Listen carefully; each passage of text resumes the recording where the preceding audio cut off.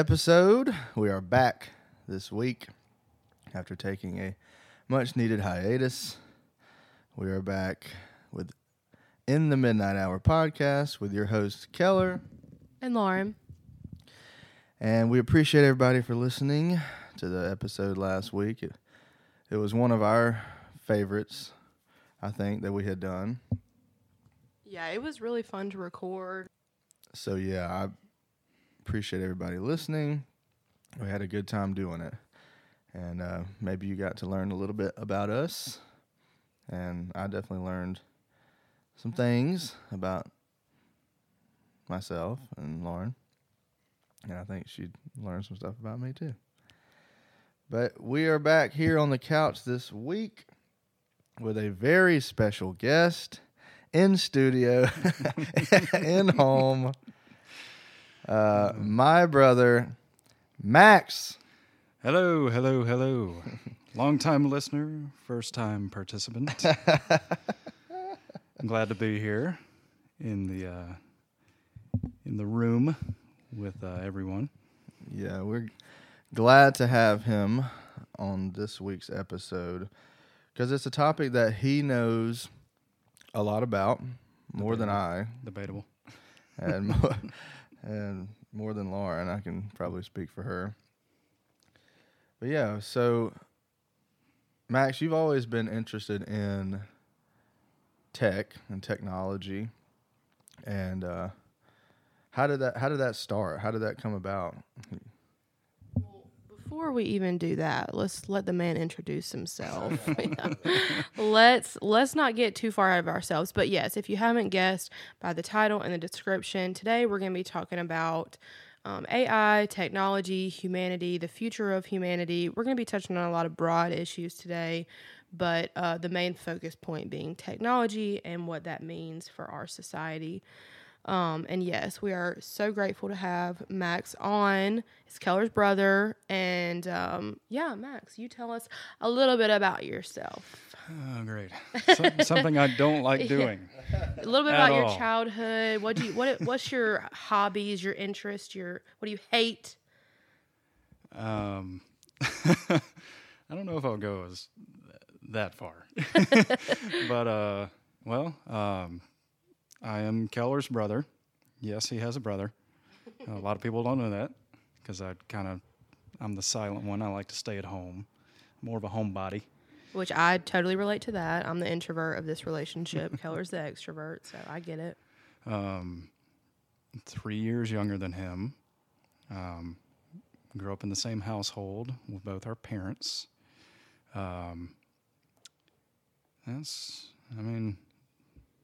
You both went to the same high school together, Mm-hmm. and we were actually in high school for 1 year together. yes, and y'all did marching band together. Mm-hmm. But yeah, I think from as long as I've known you, and I'm sure Keller would say the same, you've always had a sort of a special interest in technology and how it works and what makes it work, and then me and Keller are kind of like the pseudo philosophers. And how does it affect society? Yeah, I mean, we share a lot of interest, I feel like. We have common interest in music and comedy and among other things. Share the same sense of humor. And, the technology thing is something where I guess we differ. I mean, I'm just an old curmudgeon. I'll take a flip phone and be fine, you know. But you've always been interested in technology and the development of that and the companies that produce that technology. So yeah, going back to my original question, how did that develop? You know, what was the genesis of your interest in that? I think I've always been interested in finding out how things work. I've always been a tinkerer. Okay. Sorry, I know I was probably going to bring up the same thing. Sorry, I just remember this dude got I think it was a PlayStation 3 or something one year. Yeah, for Christmas. Just came out, PlayStation 3 for Christmas. He gets it. We get it. We have the the toys downstairs. He immediately takes it up to his room. I open my presents. Probably 30 minutes later, an hour later, I go up to his room, and every part of the PlayStation 3 is on the ground in his room, spread out. I mean, just completely took it apart. And I'm like horrified. I'm like, what are you doing? He's like, I know what I'm doing. I'm like, okay, I trust you. Yeah, he's like, shut the fuck up. Go back to your fucking room and play your stupid guitar. I know what I'm doing. Okay, Keller. Well, to add some light on what happened, what my brain was thinking at the time, the PlayStation 3 when it first came out, because they made different versions of it, but the first version, which they called the FAT or PHAT version, was That's the first fat-phobic. version that came out. Sorry. We don't use fat anymore, okay? Okay, the non-slim version of the PS3 that came out had a I forgot what they call it. I think it's like a slot loading Blu-ray drive or something. It was the type that doesn't have a tray that comes out, or you put a disc on and close the lid. It was the type that sucks it in, kind of like a radio in a car or something. So I was curious, how does it do that? So I took the top off the PS3. I actually broke the faceplate of it doing that, and it was never right again because I broke the clips and I didn't know what I was doing. This was before like iFixit was a thing where you had guides online that would tell you step by step with pictures how to take something apart. So I just kind of forced the top off of this thing, found some screws, and just started taking the lid off, and I found the Blu-ray drive. So I was curious about that. I opened the Blu-ray drive itself, and I just learned, okay, well, it has this little latch that senses when the disc is inserted, and then from there, it kind of just takes hold of the disc and brings it in, and then when it takes it out, it pushes it the opposite way. So I've had that open, and I came downstairs, and Daddy was sitting on the couch. And I remember I showed it to him. I was like, look, this is how this works. And he had just paid probably $800 for this brand new PS3. That was not easy to get during the holiday season is when it came out. So he freaked out, said, I don't, okay, well, that's fine. That's cool how it works, but please put that back together. And I was like, okay. So I kind of went opposite, found how to put it back together. But the only thing I couldn't fix was the faceplate because I broke. And now that you say that about like how the actual like the CD mechanism works, it is fascinating when you think about it. About how all those different mechanisms and the engineering part of it works, because I guess I do think about like I don't know a lot about technology, but I'm very curious to it. I'm very open-minded and like want to know. So I'm like the type of person who's like, I'm going to look up a YouTube video and see how it works, where like you would actually do it. I definitely have the curiosity for it. Like I love to know how things work and how it all meshes together. Yeah. I'm interested in like car mechanic stuff. Like I wish I knew more about working on cars. Like I've watched YouTube videos and I've changed like alternators and little, on top of engine stuff because that interests me, because I feel like it's on my level. Like that's something I can see how it works. I can figure it out and put back together. But with technology, with circuit boards and all that, that's totally above my head. So it's like, I'm not even going to touch it or even think about how it works because that's above my pay grade, Rather than engine, you can see this part moves and connects to this part. I don't think that way. It's more tangible. Yeah, with capacitors and circuit boards and wiring, Well, I mean, all that stuff works in theory the same way. It's just smaller. Right. So I think there's a certain level of intimidation when people see something open like an iPhone, and they're like, "Oh, I have no idea how this works." Yeah. But you just think it works the same way as like an engine would. Yeah. All the parts come together to create the whole piece of what the technology is. But I think that it gets very intimidating seeing something that looks minuscule size-wise compared to like a chunk that you can grip with your bare hand, and it seems easier to break than something like engine parts. Mm-hmm. Now, would you say your interest in technology began with video games or before that? I mean, video games have always been an interest of mine. Not just the creation of them, but like the technology it takes to make something display on a television that you can just press a button and it does a certain action, the stuff that goes into that. But I don't know. I mean, I think they kind of... Maybe they go hand in hand. They happen at the same time. They go hand in hand. I definitely got interested in technology more around the same time that I also started getting really into video games. Well, it makes sense because you are, especially y'all growing up in the 90s, it's like mind-blowing when you think about, okay, this is the animation side of it, okay, and there's like the creator and artist side that can animate this, but then you're like, oh no, there's like a scientific formula that goes behind every pixel of this that made it so that this artwork could turn into these moving pictures. Like it's science meets art. Mm-hmm. Yeah, in our childhood, I feel like in the 90s was the golden age, the renaissance of video game development. I mean, there was, Atari before our time, Pong and things like that. But when we were growing up, it was right when the NES, original Nintendo, dropped, and then the Super Nintendo, and then the N64, and then PlayStation 1, 2, 3.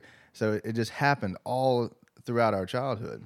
So we were in like that golden age of video game development, console development. We grew up during a resurgence of video games because Atari single-handedly crashed the market and interest of video games as a retail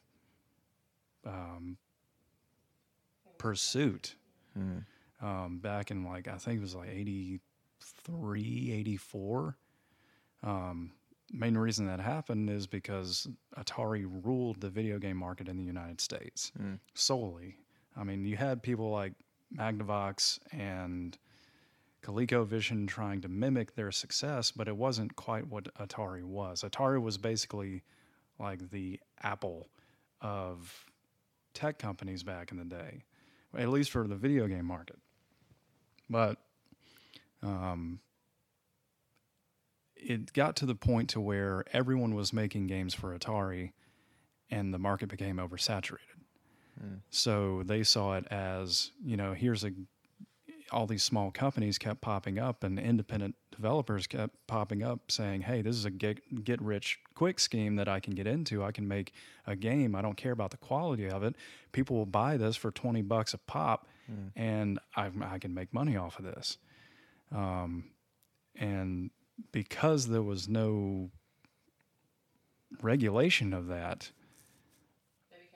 it became a big problem where you'd have some games that were good and most games that were on the market were terrible, and people were buying into it because the only thing they had to go off of were the box art. That's why the box art was so good, and you had a spaceman on the cover, but you get into the thing and it's just a bunch of pixels, and you don't know what to do in the game. It doesn't really explain anything. It doesn't explain anything about itself. That's like the original Zelda for NES. Like the cover is this beautiful design, and then you could get the gold plated cartridge, but then you get into the game and it's just like pixelated, like. Well, yeah, I mean, but no, I mean, I think us growing up around that time we really saw the beginning of which now the video game industry is a multi-billion-dollar industry. And there are sports based on it now, streaming, like Twitch streaming. There are people who make livelihoods off of just playing games. We really did grow up during a time where people kind of started getting back into the interest, and there was an idea of, hey, maybe we can do more with this if we regulate this market and make sure that the stuff that people are buying, they're not getting gypped off. Which, kind of now more than ever, it's the same thing, but it's such an established market that people don't really see it the same way they did in the 80s. Right. And other than video games, at a consumer level, I feel like you love to have the newest, latest, greatest thing. Mm-hmm. Whether it's the new iPhone, or you like to stay on top of the new generations of these devices. Whereas I'm like, if it's working, it's fine, So how did your interest in tech develop from, like a video game level, or was it simultaneous where, you start looking at companies like Apple and the devices like phones and watches and wearables? Well, I remember we didn't really. The only computers that we had available to us were the ones that Daddy had in his office. Mm-hmm. We didn't really have a home computer until I think it was 2003.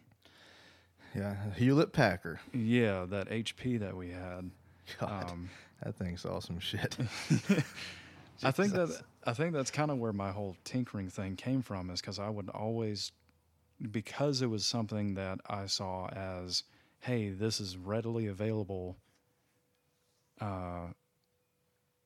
to mess around with. This is something that I don't have to get our parents' permission to play around with. This is something that can be my own. Even though it was the family computer, I still saw it as like, not really a toy, but something that I could mess around with, try to get the most potential out of this device that I could, whether that be like playing around with the settings in Windows or trying out different RAM sticks or cooling options, all that stuff.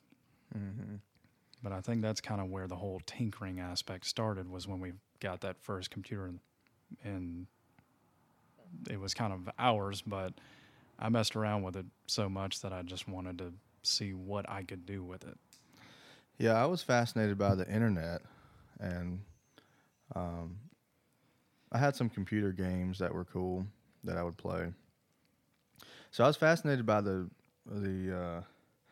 potential of using these technologies, not so much the internals, the way, the mechanics of it, but the actual programming, the internet possibilities. I used that to its full potential, and I burned CDs off a LimeWire and the whole thing. Allegedly burned. Yeah,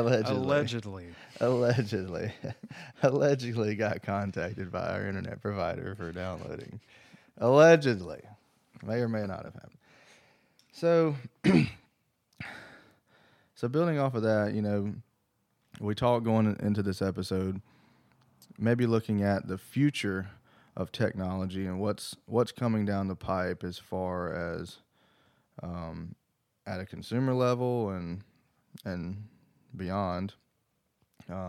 We talked about AI.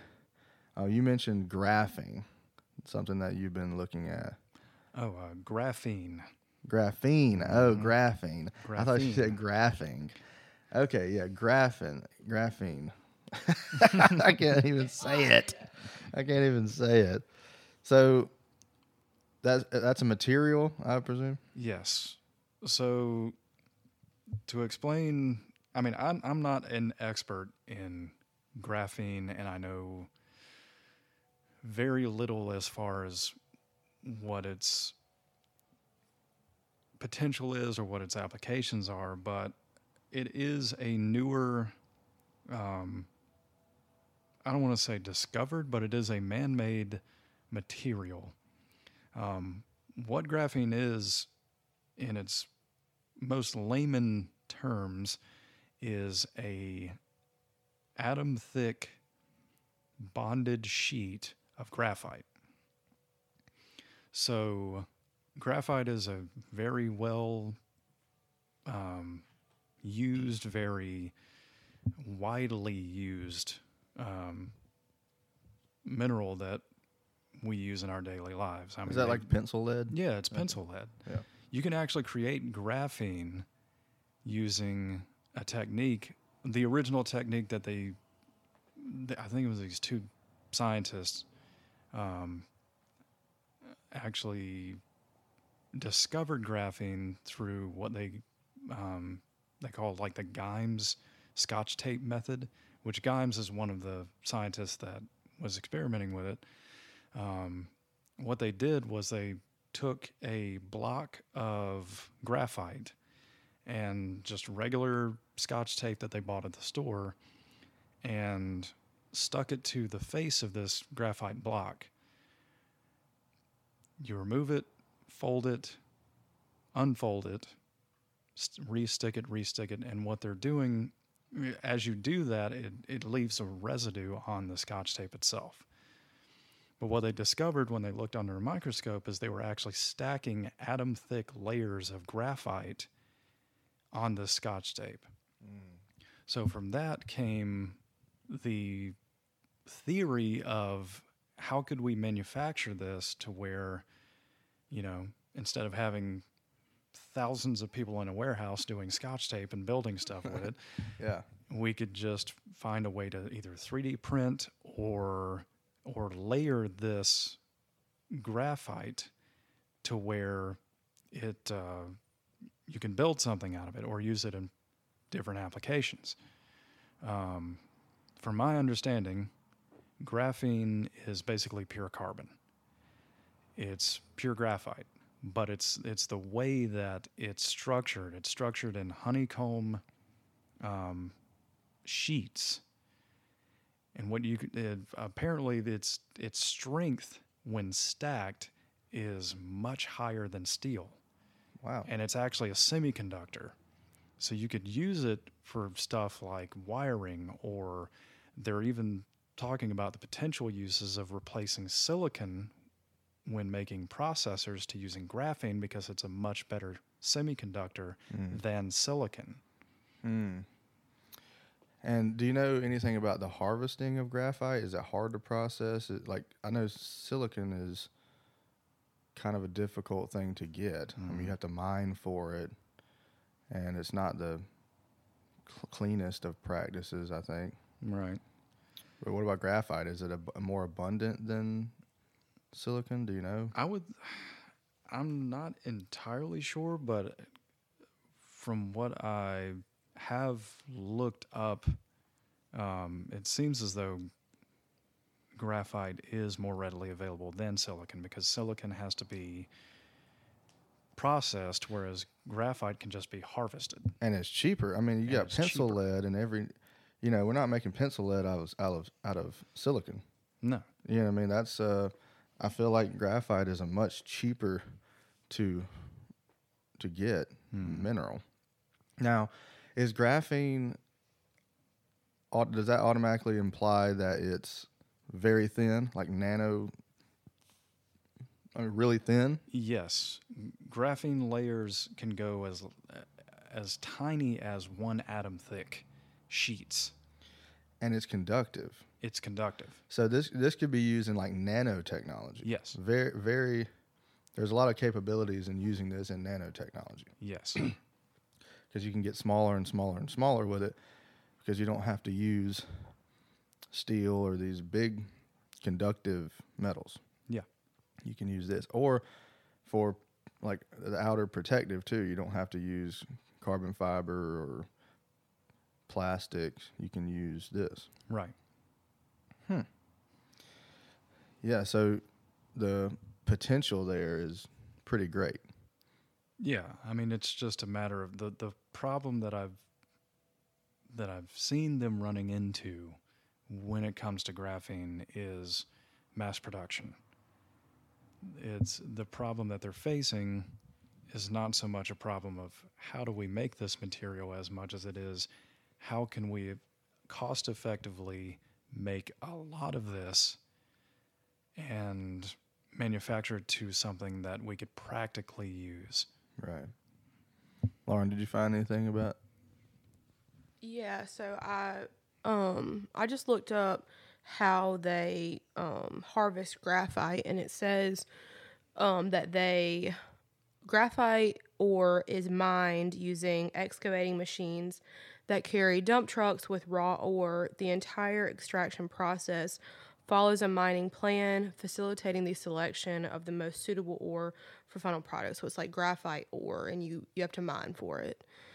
And I don't know what else maybe, yeah, you mine for it. Okay.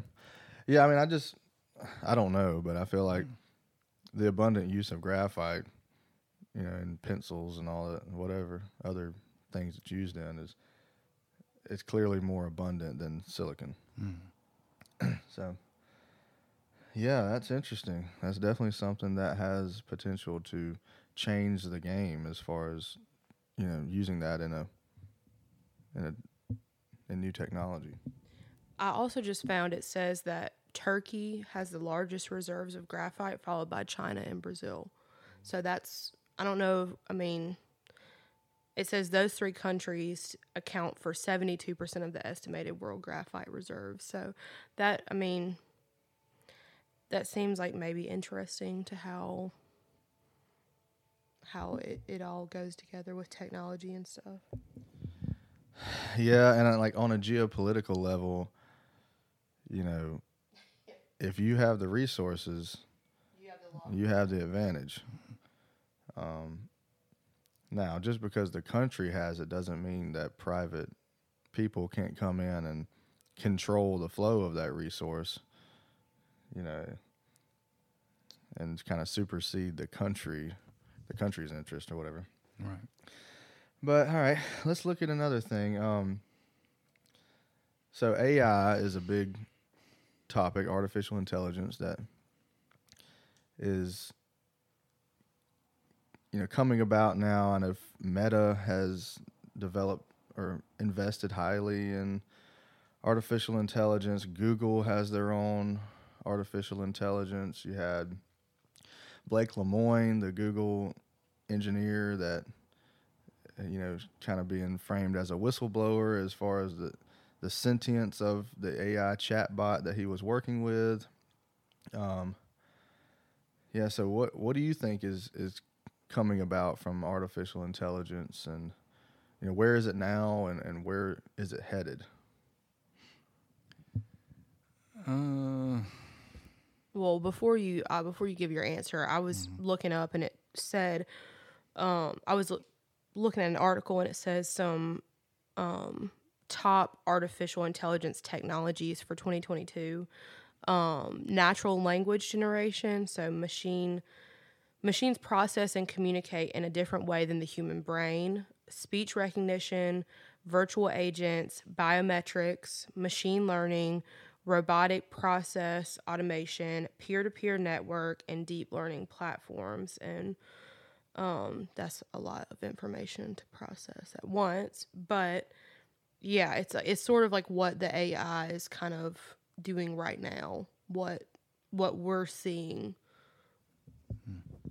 So these companies are trying to develop, and other people are trying to make machines learn. Essentially, is that what Is that correct? Make machines learn like a human would learn, where we don't have to put the, eventually we don't have to input. We don't have to put the input or code a machine to do behaviors that we want it to do. The machine will automatically aggregate and learn on its own. I hope that's not the goal. What do you hope the goal is? I mean, what is a positive scenario for AI? Non-Terminator. I'd rather Skynet not become a thing. Really? No. Yeah, I don't think. I think most people would hope that like we wouldn't end up in a Black Mirror episode. We wouldn't. What's the Tom Cruise movie? Vanilla Sky. Yeah, Vanilla Sky. You know what I'm talking about. The one where it's like the crime he works for crime, and it's like they have the people, and it's like they predict crime, and so they go stop it before it even happens. I don't think I've seen that. Oh, it's good. But yeah, they use AI, and they use these like they're like these little seers. They can see the future, and they predict crimes before they even happen. So then their crime department will literally go to the scene of the crime and like arrest the person. And so it kind of takes away the free will of people. Yeah. But yeah, because a lot of people will talk about artificial intelligence being used as, a way to prevent crime and to bring crime rates down. But before we even get into the nitty gritty of it, I'm sure that there may be a few people being like, can we actually get the definition of artificial intelligence?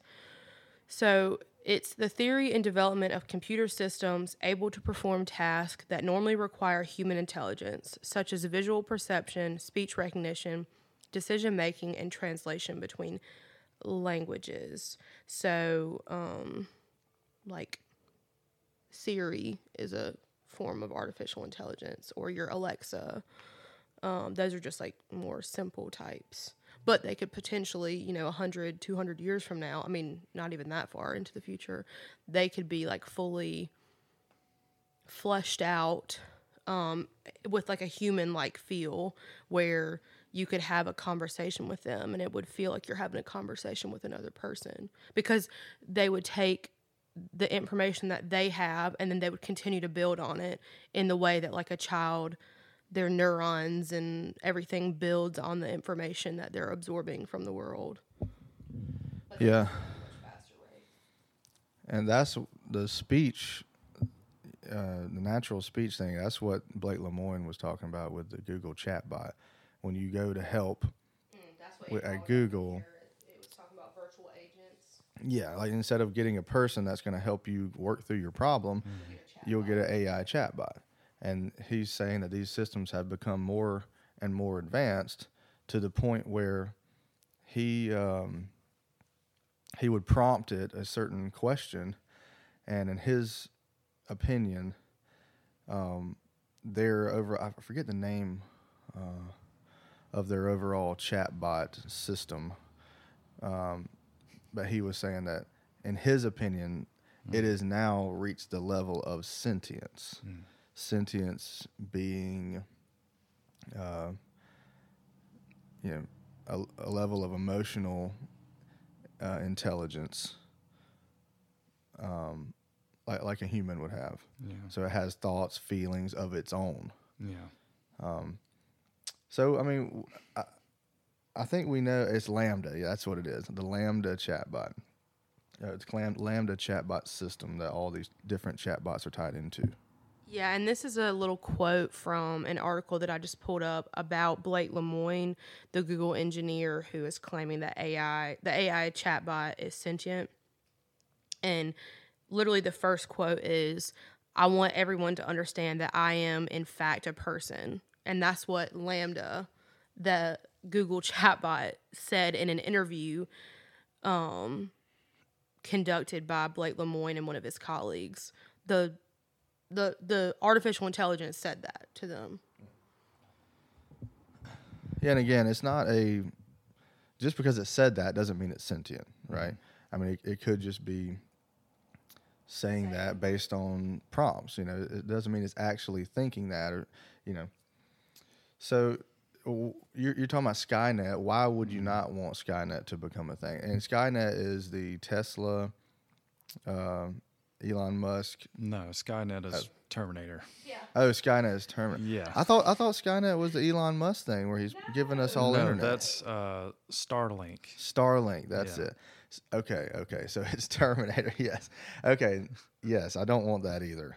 And for those of you who are not into sci-fi, which you're fucking stupid if you're not, but Skynet is a highly sophisticated artificial intelligence that rules over the ruined future of the Terminator franchise. Originally created as a military intelligence network, Skynet's original purpose was to coordinate unmanned military hardware for the United States government. Yeah, I don't want that to happen. I mean, I think that They're asking, why do we not want Skynet? Everybody's like, what the fuck are you talking about? Of course we don't want the fucking Terminator. Those are badass movies, though. I mean, let's talk about Starlink, okay, and like Neuralink, these Tesla technologies that Elon Musk is hoping to come out with in the near future, that are, pushing technology forward. I mean, do you think the advancement of technology is a bad thing or a good thing? Well, before you get into that, explain what Starlink and Neuralink is. Well, those are just two examples. I mean, I'm really just talking about the progression of technology that to me seems inevitable. So Starlink is the satellite internet, right? That's hoping to provide global internet to anyone. I mean, if you're in the Amazon rainforest, you can play Candy Crush. Yeah. Right. And Neuralink is the brain chip that Elon Musk is talking about developing that would help. I think initially he framed it as, helping paraplegics walk again and helping Alzheimer patients remember again. Right. But there's always the current concern of, okay, then what? That's a nice little package to say, oh, we're going to help cripple people, or we're going to help. Is that a bad word? Is cripple people a bad word? Okay. We're going to help paraplegics walk again. Everyone would be like, we're gonna help all the cripples. And let me put this out there and say that that Neuralink sounded so promising, of course, when Elon Musk is giving his speeches about it. But I have read that in practical application that it is not as nearly as successful as he claims it is. That's just what I've read. He's probably would disagree with that. But, and I think, Keller, your larger point, you're just using those as examples of like the human integration with technology and what the future of our technological world could look like. Is that a good thing? Is it a bad thing? Is it neutral? What is it? What do we want the outcome of our rapidly changing society to look like? Yeah, I mean, Max, what's your opinion on that? I mean, is it bad, good, neutral? Yeah. I think it could be a good thing if applied cautiously.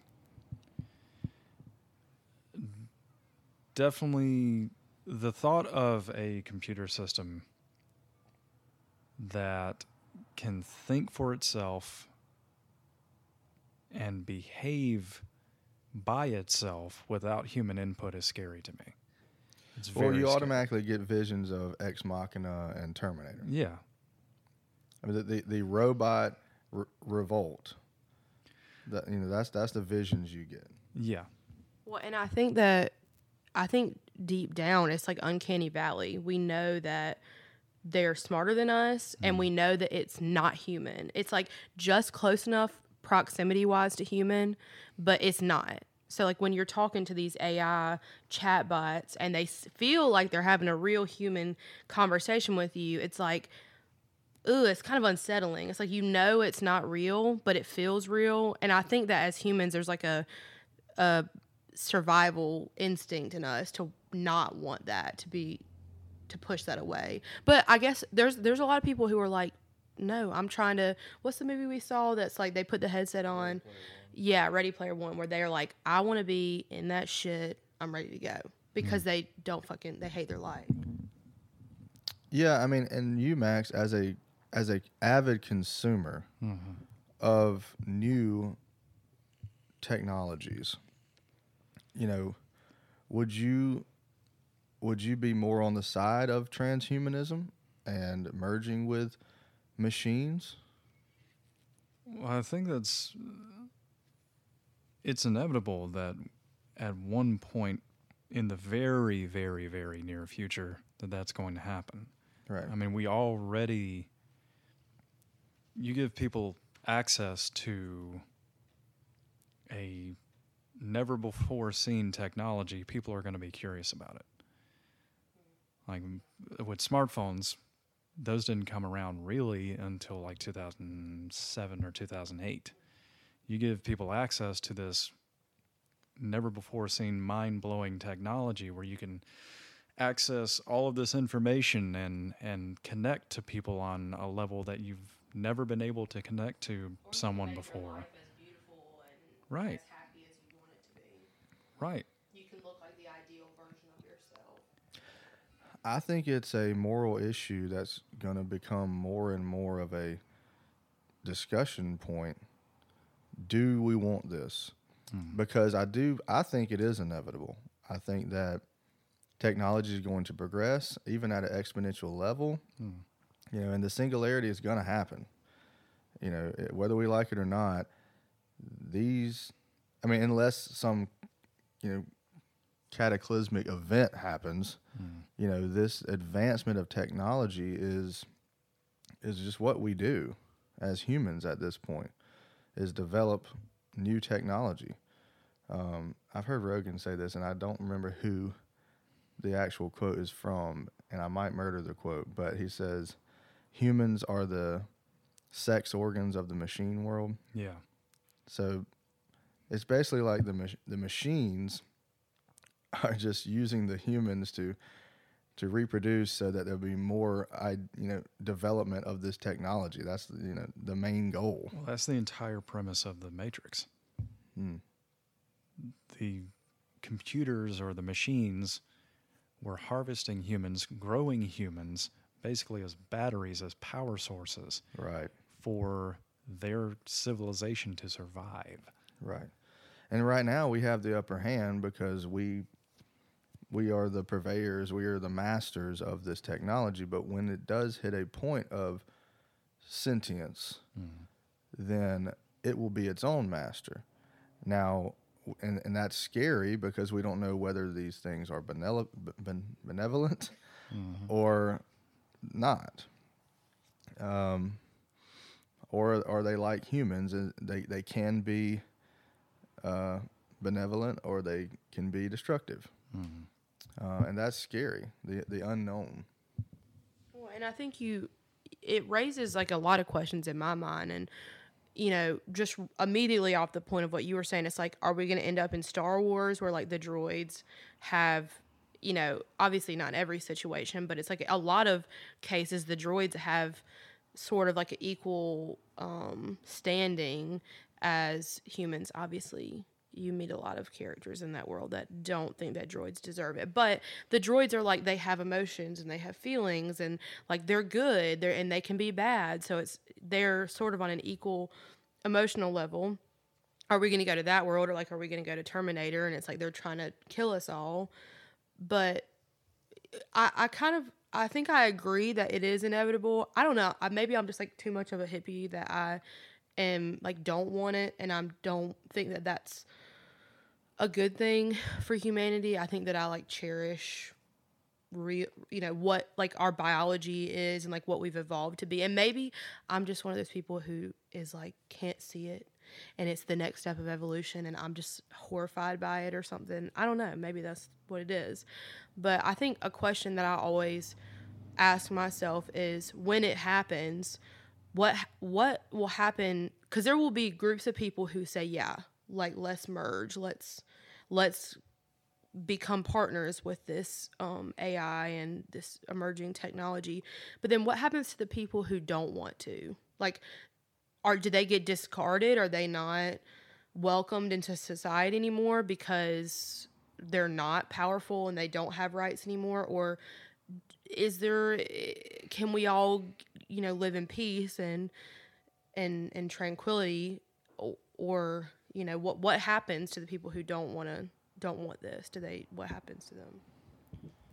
I mean, I'm on the side. I'm more on the side. I'm more on the side of, I'm weary about this, and I don't know that I don't know about transhumanism and whether we should merge with machines. I don't know about that. I'm more on the side of our biological nature, but I believe that with the progression of this technology, it's only inevitable. You're going to have your defectors. You're going to have people that, just like anything. When smartphones came out, people are like, I'm not getting a smartphone. I'm not doing that. I'm fine with my flip phone. Or even cellular phones. Like, I'm fine with my house phone. Like our grandma, like she doesn't know how to get on a computer. She just has house phones. She has a cell phone, but she leaves it off. She only takes it to the beauty shop with her when she's getting her hair done. And we look at her she's totally fine. She's like, there's no way she could survive if she was like a 30-something-year-old in the modern world. We're like, oh, she's older, so it's fine that she doesn't have these modern technologies. So it's like, is that how people will look at us one day? Well, I think we're not adapting to the times. Well, I think that's it. I think you can survive if you don't adapt these technologies. If you don't have an email, you can survive. If you don't have a smartphone, you can survive. But the societal infrastructure is going to be more and more based on you have to have these technologies. In order to get to work, you have to have a car. You can't walk to work nowadays. Very few people walk to work because everything is so spread out. It's like there's no buses or subways or you can't bike to work. Yeah, everything is so spread out now. You have to have a car. You have to have that piece of technology in order to work, to exist, to survive, to make money. In order to, communicate with your bosses, all they use is email, right? Or text message. So you have to adopt those technologies in order to thrive in a modern world. So you can still survive, you can still exist, but you're not thriving. And it's harder to survive if you don't adopt these technologies, embrace these things, if you don't have these things. So I think that I do think it's inevitable, and I think they're just going to make it, these technologies, you have to adopt them, and if not, it's going to be harder and harder and harder to survive, to exist in this modern changing world. So in order to live and survive, to make money, and to exist in this world, I think you're going to have to accept these new technologies. Would you say that people of the younger generation are more adept to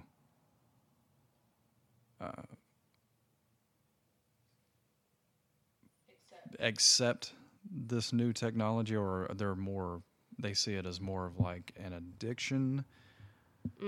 I think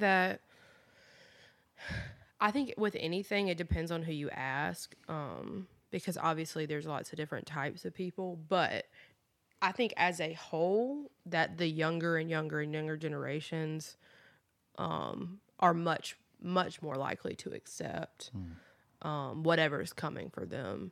Because even, a little girl that me and Keller keep in our family, she has an iPad, and she's what do they call them, an iPad baby or whatever. She was like that forever, and like knew how to work YouTube, knew how to skip ads, knew how to take selfies. And now she has like a little play phone that doesn't have internet access on it. And she loves it. Like, she texts us all the time through Wi-Fi, takes pictures on it, and she's amazing at it. Meanwhile, my 70-year-old grandparents can barely work. They're like iPhone 4s, you know? So I think that not only are they more willing to accept it, I don't even think that they know what a world without it is like. So it's like, for them, it's just the next new thing in line. It's not even this scary, huge force that's coming for them to sweep away humanity as we know it. I think in their mind, it's like, oh, this is just what we already know. All we know is technology. We all grew up where we saw the crossover of pre-internet age and then after. And so did our parents and our grandparents. So for them, it's like, you have to bring this into your life, but you can also live without it. I think for younger and younger kids, I imagine it would be very hard. And I don't even blame them or think that there's anything inherently like awful or wrong about it. But I do think that they don't even know what's coming. This is just normal for them. I think that that is kind of the way I see it. It's when AI becomes to the point to where it's time to integrate it into us. The younger generation is definitely going to be the more on board with, okay, you want to put something on my brainstem that allows me to browse Facebook or watch YouTube videos or all this other stuff. They will definitely be the ones to jump at the gun at the chance to do that. Whereas the older generation that didn't have that, growing up with that as an experience, will be the ones that'll be like, hey, let's slow down. Let's take our time with this. There's a lot that could go wrong if we don't use this correctly. I mean, our generation thought the world was going to end in 2000. Yeah. So, I mean, we're like terrified of it. You know, we think that it's like this massive threatening force. I mean, and I do think that way. And like I said earlier, maybe we just don't know. Maybe we're just like, maybe we just don't have the foresight to see the vision. But I do tend to think that it's not good. But no, I definitely think that the future generations to come are going to be like, yeah, sign me up. Like, this is what we already know. Yeah, and I don't look at the development of technology and the advancement of technology as good or bad. I think it's just something that is happening. It's something that's going to happen, that is happening. And, we can make that good or bad, by our utilization of it. Maybe it's the application. The splitting of the atom can power millions of homes. Nuclear energy can power millions of homes. It's a great source of energy. But also it can destroy an entire city. So the application, how we use these tools, how we use this technology, is going to determine the morality of it. It's going to determine whether it's good or bad. And I think that the development of it is just something that's going to happen. And to me, it is an inevitability, and it's almost like forced obsolescence. You better get on board with this, because if you don't, you're going to be behind. If I have a brain chip that allows me to communicate in every language and allows me to do mathematical processing at the speed of light, and you don't, guess who's going to have the upper hand? So getting jobs and getting any kind of income. I mean, finding partners, everything. I mean, it's not just financial things, but like in sociological situations, if you have the person who's like literally knows everything, who's like amazing at having a conversation, amazing at sex, knows how to invest their money, it's like that seems like an obvious choice, Yeah, and you, like I said, you can still survive, but for how long?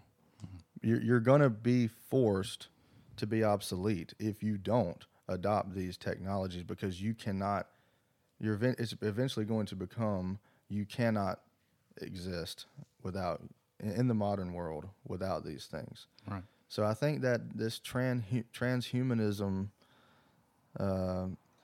conversation, I think the transhumanism thing is imminent.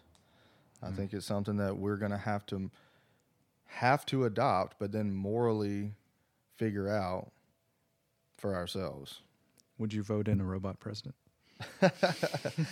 I think that's kind of where I want to take the conversation next, is talking about the application side of technology and like what it's going to look like, because I know that we had some notes about, digital ID, digital currency, social credit score, terms that, you've probably already heard in the news as sort of hot button issues, but that is really where the malignant part of the debate lies, is, like Keller was saying, if the technology is coming, okay, but how the fuck do we deal with it? Like, what do we do when it's there? And there are bad people in the world who have a lot of power and who want more power. And if they can make these technologies so smart and so over the people, it's, that's when we start having, problems. Yeah, so this is where it gets scary to me, and my conspiratorial brain starts to work, is in the application of this technology and who holds the rights to this technology and how they will use that. So I think if you have all open source and anybody can know how it works and anybody can use it and develop what they want, that's one thing, and that can have good and bad consequences. Kind of a democratic use or a free and open use of this new technology. But my thing is, if it's controlled, if Facebook only has access to their algorithm and you don't know what that is, then they can do what they want, whether good or bad, but it's going to be in the interest of that company. I mean, if we look at corporations, they have a profit-driven business model, and so anything they can do to increase profits for that company, they're going to do, and they're going to utilize these new technologies to help them do that if it can. So this is where it gets scary to me, is the application of artificial intelligence by private corporations, by nation states, and by private actors. And so we can talk about that. I mean, I have an article here. It's by The Last American Vagabond, and I'll just read. Vagabond? No. I'll just read the first blurb of this article. Last year, a government commission called for the U.S. to adopt an AI-driven mass surveillance system far beyond that used by any other country in order to ensure American hegemony in artificial intelligence. Now, many of the obstacles they had cited as preventing its implementation are rapidly being removed under the guise of combating the coronavirus crisis. This was published in 2019. Last year, a U.S. government body dedicated to examining how artificial intelligence can, quote, address the national security and defense needs of the United States, unquote, discussed in detail the structural changes that the American economy and society must undergo in order to ensure a technological advantage over China. According to a recent document acquired through a FOIA request, Freedom of Information Act request, this document suggests that the U.S. followed China's lead and even surpassed them in many aspects related to AI-driven technologies, particularly their use of mass surveillance. So, in that article, we can, that document, the Freedom of Information document, we can publish. But it was done by the NSCAI, which is the National Security Commission on Artificial Intelligence, which is co-founded by Eric Schmidt, who is the ex-CEO of Google, the founder of Google. Doesn't seem like a little bit of a crosshairs there at all. Yeah, seems like some vested interest. Yeah, and I mean, and what came up for me, because I listened to a lot about this topic when we said we were going to do this podcast about tech and the future of tech. What came up to me is this idea of technocracy. So, there's a word that's been floating out around technocracy. And the definition of it is a government or social system controlled by technicians, especially scientists and technical experts. So, you know, a government or society that's built upon, you know, the guidance and advice strictly by experts and scientists and tech, you know, giants, the holders of technology. So that is scary to me, because when you look to China, you know, you look at their social credit score system that's, I'm pretty sure, being implemented as we speak in China. And their merging of the public and private sector, especially in regards to tech companies, and using this technology as a way of governing, as a way of, quote unquote, improving society, improving compliance, or whatever. That's where it starts to get scary for me, and as far as the application, who holds this technology, and how is it going to be used on us, the regular everyday people.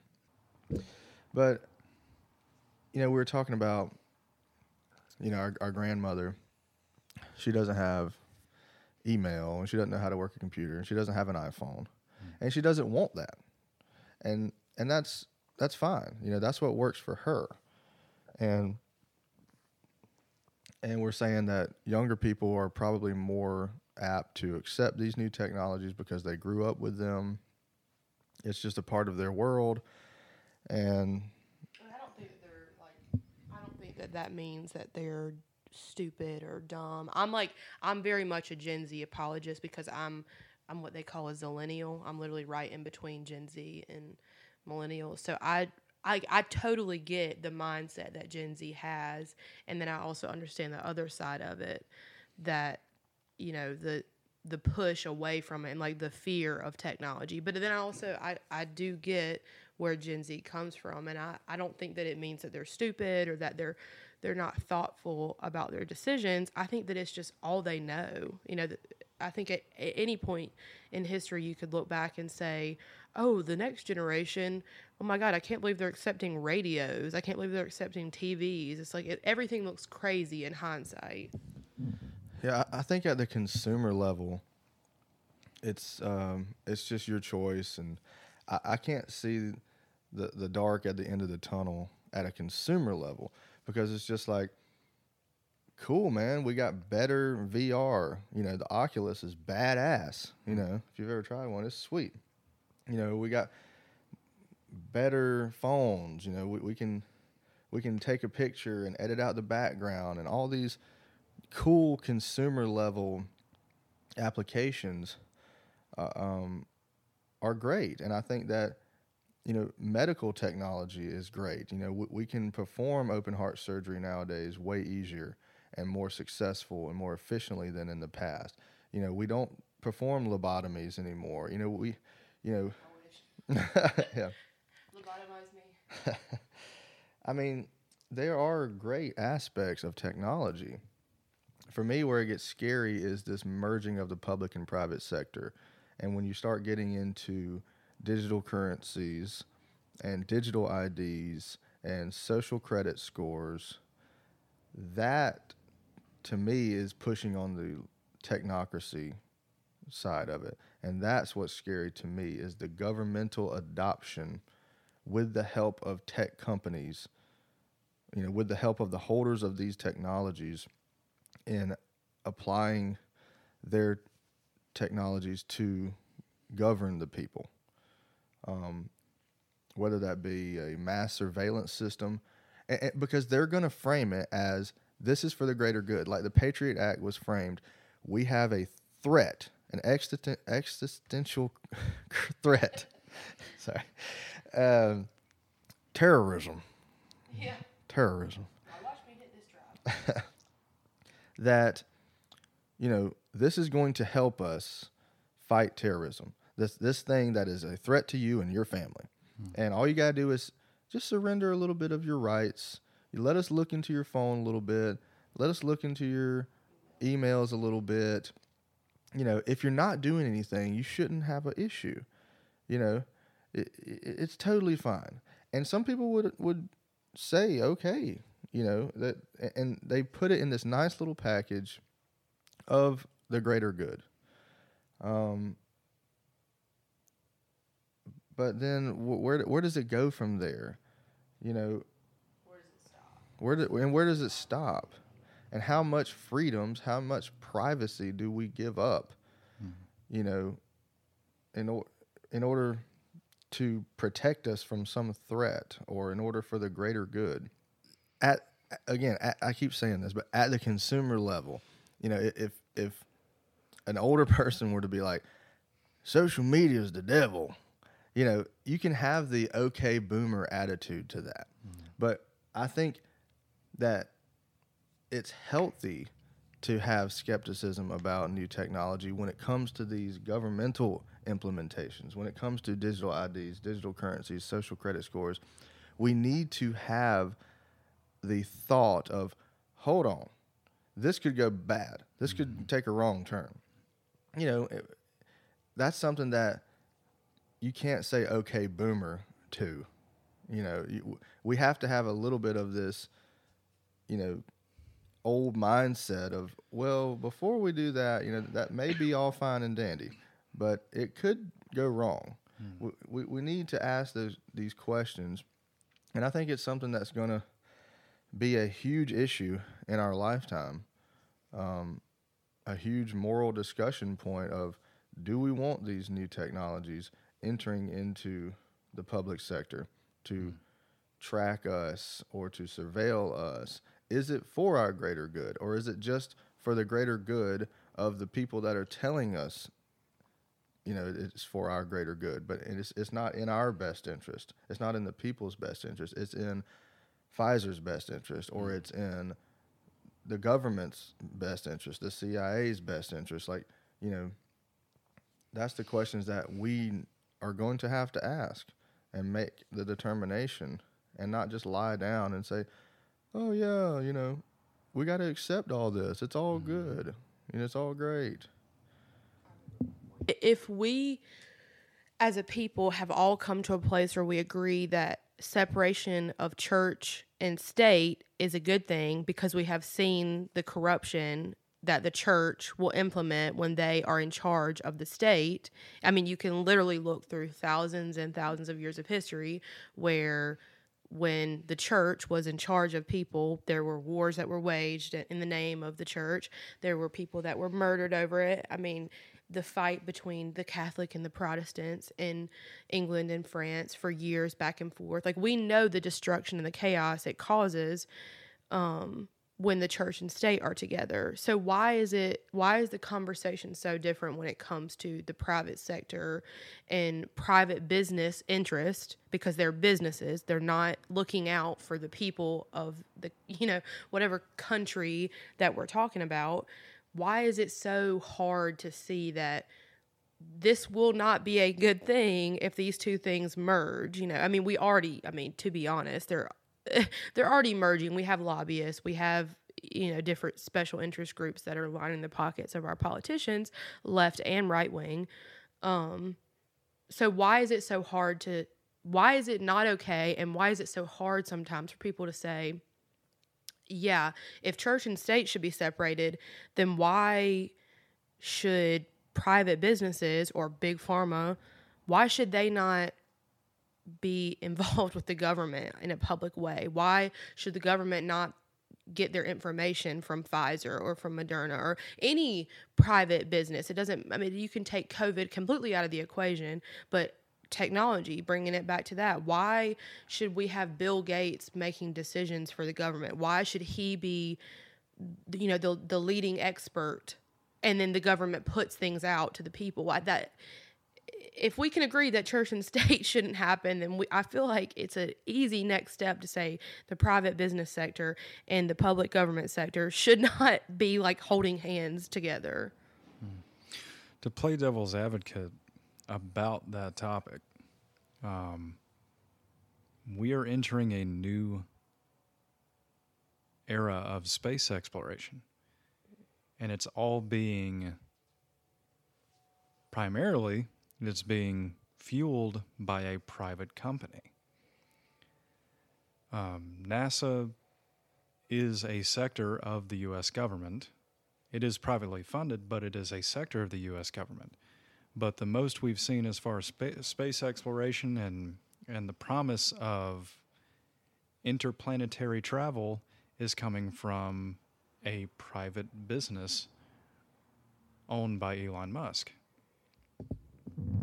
And others. I mean, you have Blue Origin, Virgin Galactic. I think that the level of technological advancement happens much more rapidly in the private sector. Mm-hmm. I mean, so I do think there is advantages to private sector, technological advancement. I think they can do it better and faster.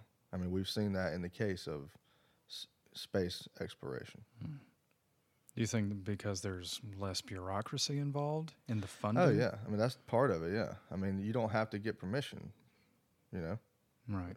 If you're going through government, you have to get the permission of the people or the Congress. Yeah, and you're taking the people's money and doing it.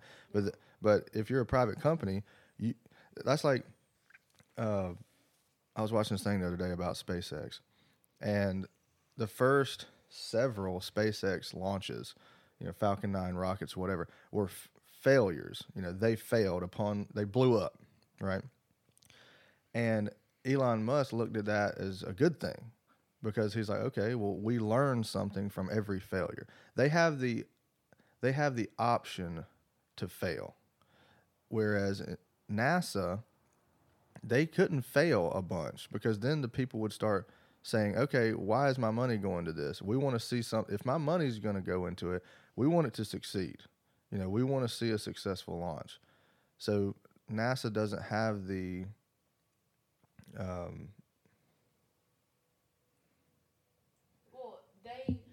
if they blow up a few ships, then that's it.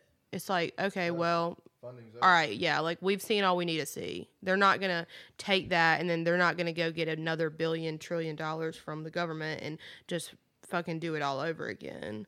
But I think from my perspective, to answer your initial question about whether it's a good thing or not, I think it's a tricky and delicate thing, but I think my main concern is when it's private businesses that are literally funding, like directly funding politicians. And then the politicians are making choices and they're implementing plans and they're making choices for their constituents based off of who is the biggest donor for them. That's where I really feel a lot of fear and concern, because they're not making decisions based off of what benefits South Carolina the best, what benefits North Carolina the best. It's like, oh, well, for example, the NRA gives us, $50 million a year, so we're going to constantly make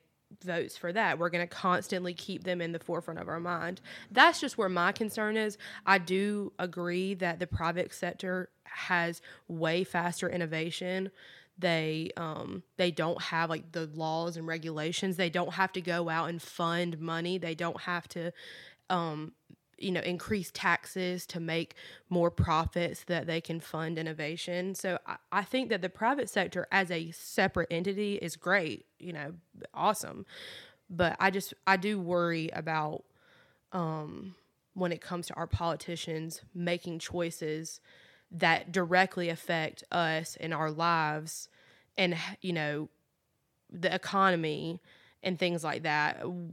Where do we draw the line? What is okay and what's not for our politicians to be voting for and voting on when they have 10 donors who are making sure that they get to go to the Hamptons 14 times a year.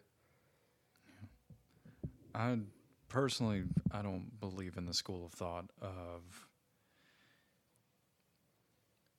technology and innovation should not be politicized. It should not be something created to combat a geopolitical problem. It should be something that is done strictly morally for the betterment of the human race as a whole. Trying to politicize the advancement of technology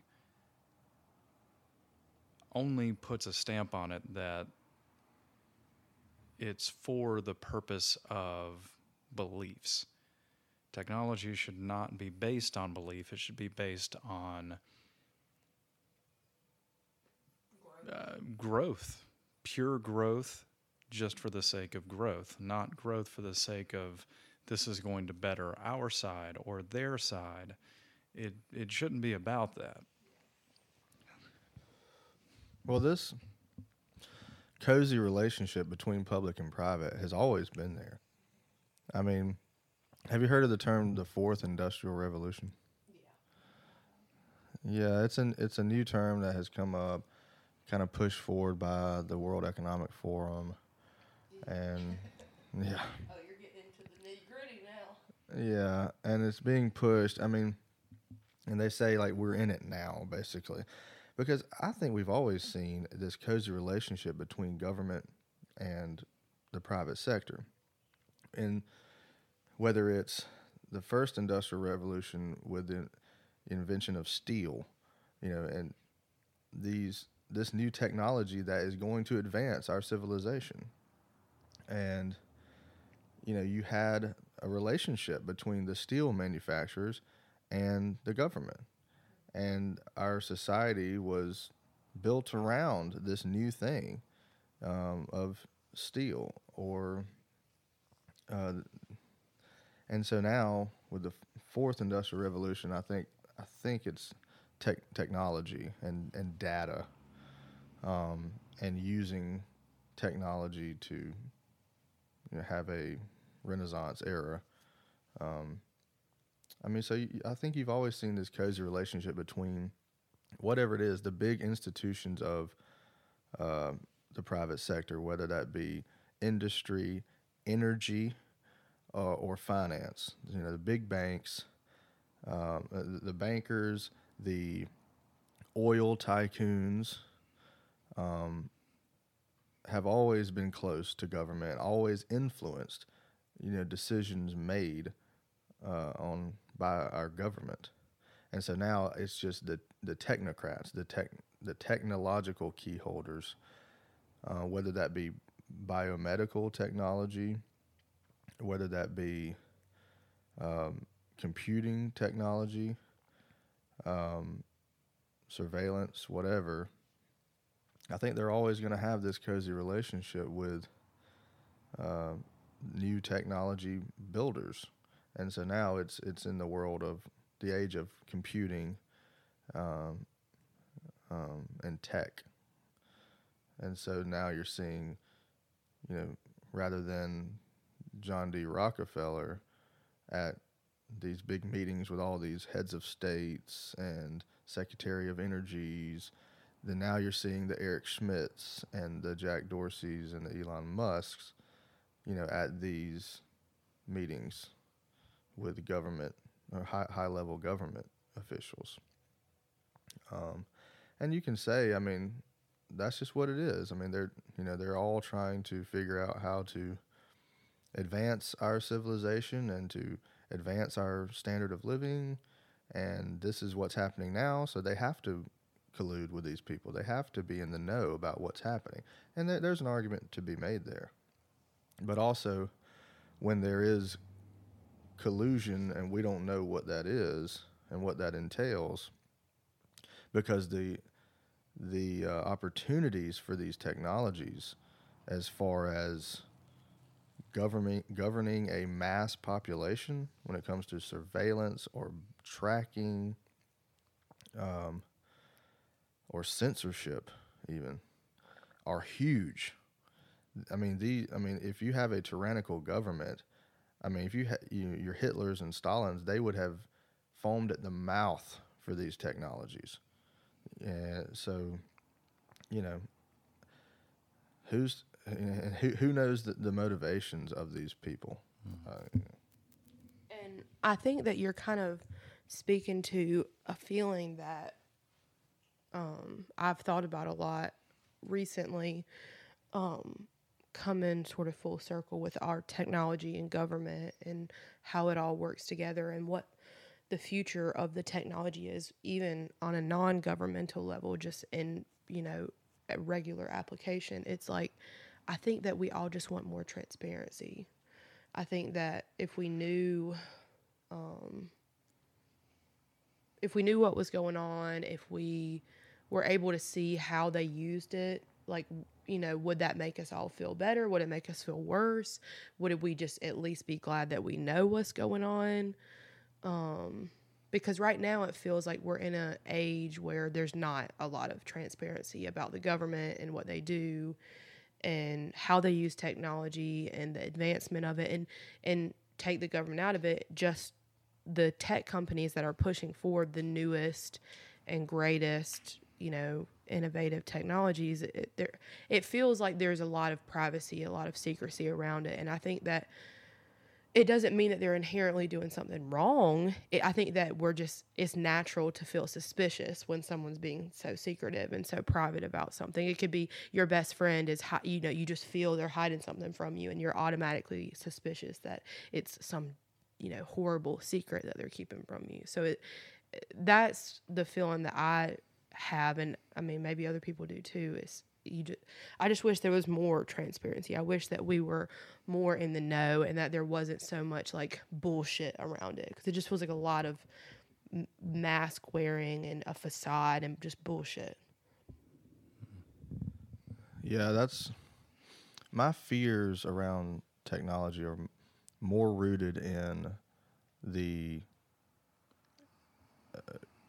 erosion of our privacy, social tracking, social credit scores, those kind of invasive technologies, tracking technologies, surveillance technologies, and invasions of privacy. That is more scary to me and concerning to me than your robot dogs with machine guns attached to them and Terminators and Ex Machina, and Well, because that almost feels like a fantasy, where this feels like, oh, we can see the foundation for this being laid right now. So to wrap up here, I mean, we touched on a lot of things today in regards to the advancement of technology, the future of technology, the future of civilization, and humans' relationship with technology. And I think it's something that is going to be constantly changing, and it's something that we're going to have to,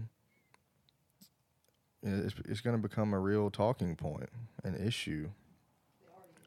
Yeah, and it already is. Whether we as humans want this encroachment of the machine world on us, whether we want to merge with these technologies. Whether we want to become these transhuman, cybernetic robot dogs. And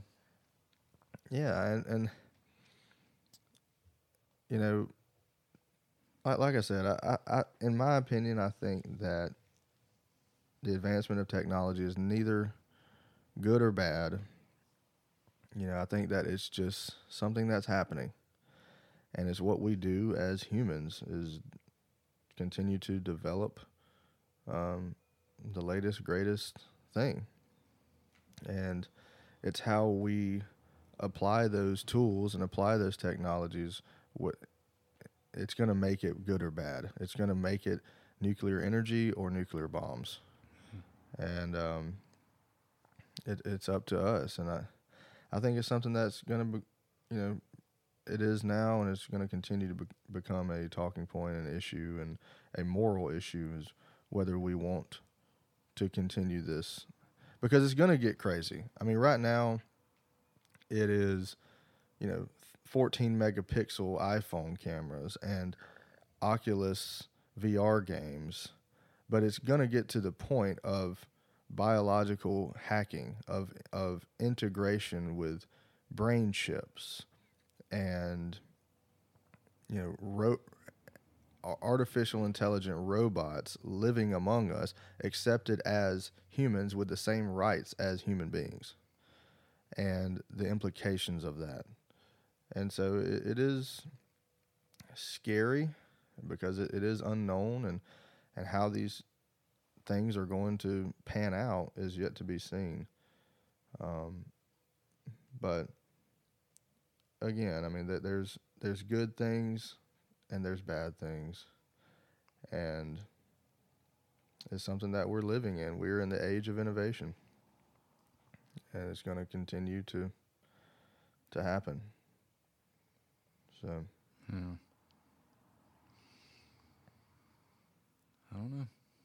I mean, it's very it's a exciting time to live in, but at the same time, it can be looked at as a very scary time to live in, because the future has never been. We've never lived in an age where we can see what's coming from innovation so clearly, and it's never been talked about to such extent, because of this is going to happen XYZ years from now, and it's going to happen. You can't stop this. This is how it's going to be 5 years, 10 years, 20 years from now. But it's definitely if anything, it's an exhilarating time to live in. a lot of things are happening. Yeah, and they're happening quick. Hey, that's like Terrence McKenna talks about this, his theory on novelty. And novelty is like new things that are happening, new things that are popping up in our reality, whether that be technology or knowledge, information, and it's like a exponential curve, and we're like right there on that curve, where, and he has this whole like time wave theory of like, time was moving. I think he's maybe slower, because the amount of novelty, amount of new things popping up, 100 years ago, the advancement was very slow. Yeah, it was just, how can I get food on the table every day? Yeah, so one life-changing, cultural, societal changing piece of technology would pop up, and then we had a little while to figure that out and catch up, and then another thing would pop up. So the rate at which that is happening, at which novelty is happening, is becoming exponential, Like a tsunami. to the point at where we're at now, and even especially, let's say 100 years from now, things are happening like bam, bam, bam, bam, bam, bam, bam. to the point where we don't even know how to deal with it. How, we don't even know. Well, that's probably We can't. just merge with it. Yeah, we can't wrap our heads around it because it's happening so quickly. So it's happened, and we haven't even, point A has happened. This thing has happened, and we can't even wrap our minds around A, and we're already at F. So it makes it very hard to know what's in our best interest, and to know, was this a good thing? Because then the next three things have already come along. And it's already too late at that point. And yeah, and it might be already too late to determine. It might already be a thing. Yeah, you can't take the internet back now. There's no take back. Yeah, you can't. Yeah, you can't just take back the internet. The cat's out of the bag. Yeah. So a lot of things are happening. Like you said, it's an exhilarating time, and what a time to be alive, and that implies everything: excitement, fear, nervousness, anticipation, anxiousness. But there's that sort of describes like just the time and the generation and where we're at in general, without even talking about technology. Like that just seems to be like the general consensus of our life is like there's a lot of stimuli. There's a lot of stimuli going on, and we're just fucking going along with it. We're just riding this fucking roller coaster to the best of our ability. Yeah. So let us know what y'all think. Comment or reach out to us, and You're like, fuck no. and let us know what you think about emerging new technologies, and your concerns about it, and your hopes about it. And we'd love to hear from you. And we would like to thank a big thanks to my brother Max for being here. Thank you, Max. Thank you for having me. Of course.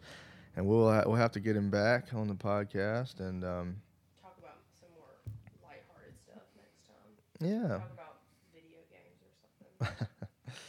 Yeah. So thanks for coming on, and we enjoyed talking about this topic with you, and hope y'all did too as listeners. And we'll be back probably next week with another episode. So stay tuned and stay safe out there. And Thanksgiving is approaching. Yeah, our next episode should come out the day before Thanksgiving. Okay. Yeah, our next episode will be the day before Thanksgiving. Not this one, but the next one. Yeah, and the next one will be the day before Thanksgiving. So we'll probably talk about that, and hope everyone has a good week. Good weekend. Stay safe, and we'll see you next time. From our couch to yours, this is In the Midnight Hour podcast. Get some sleep.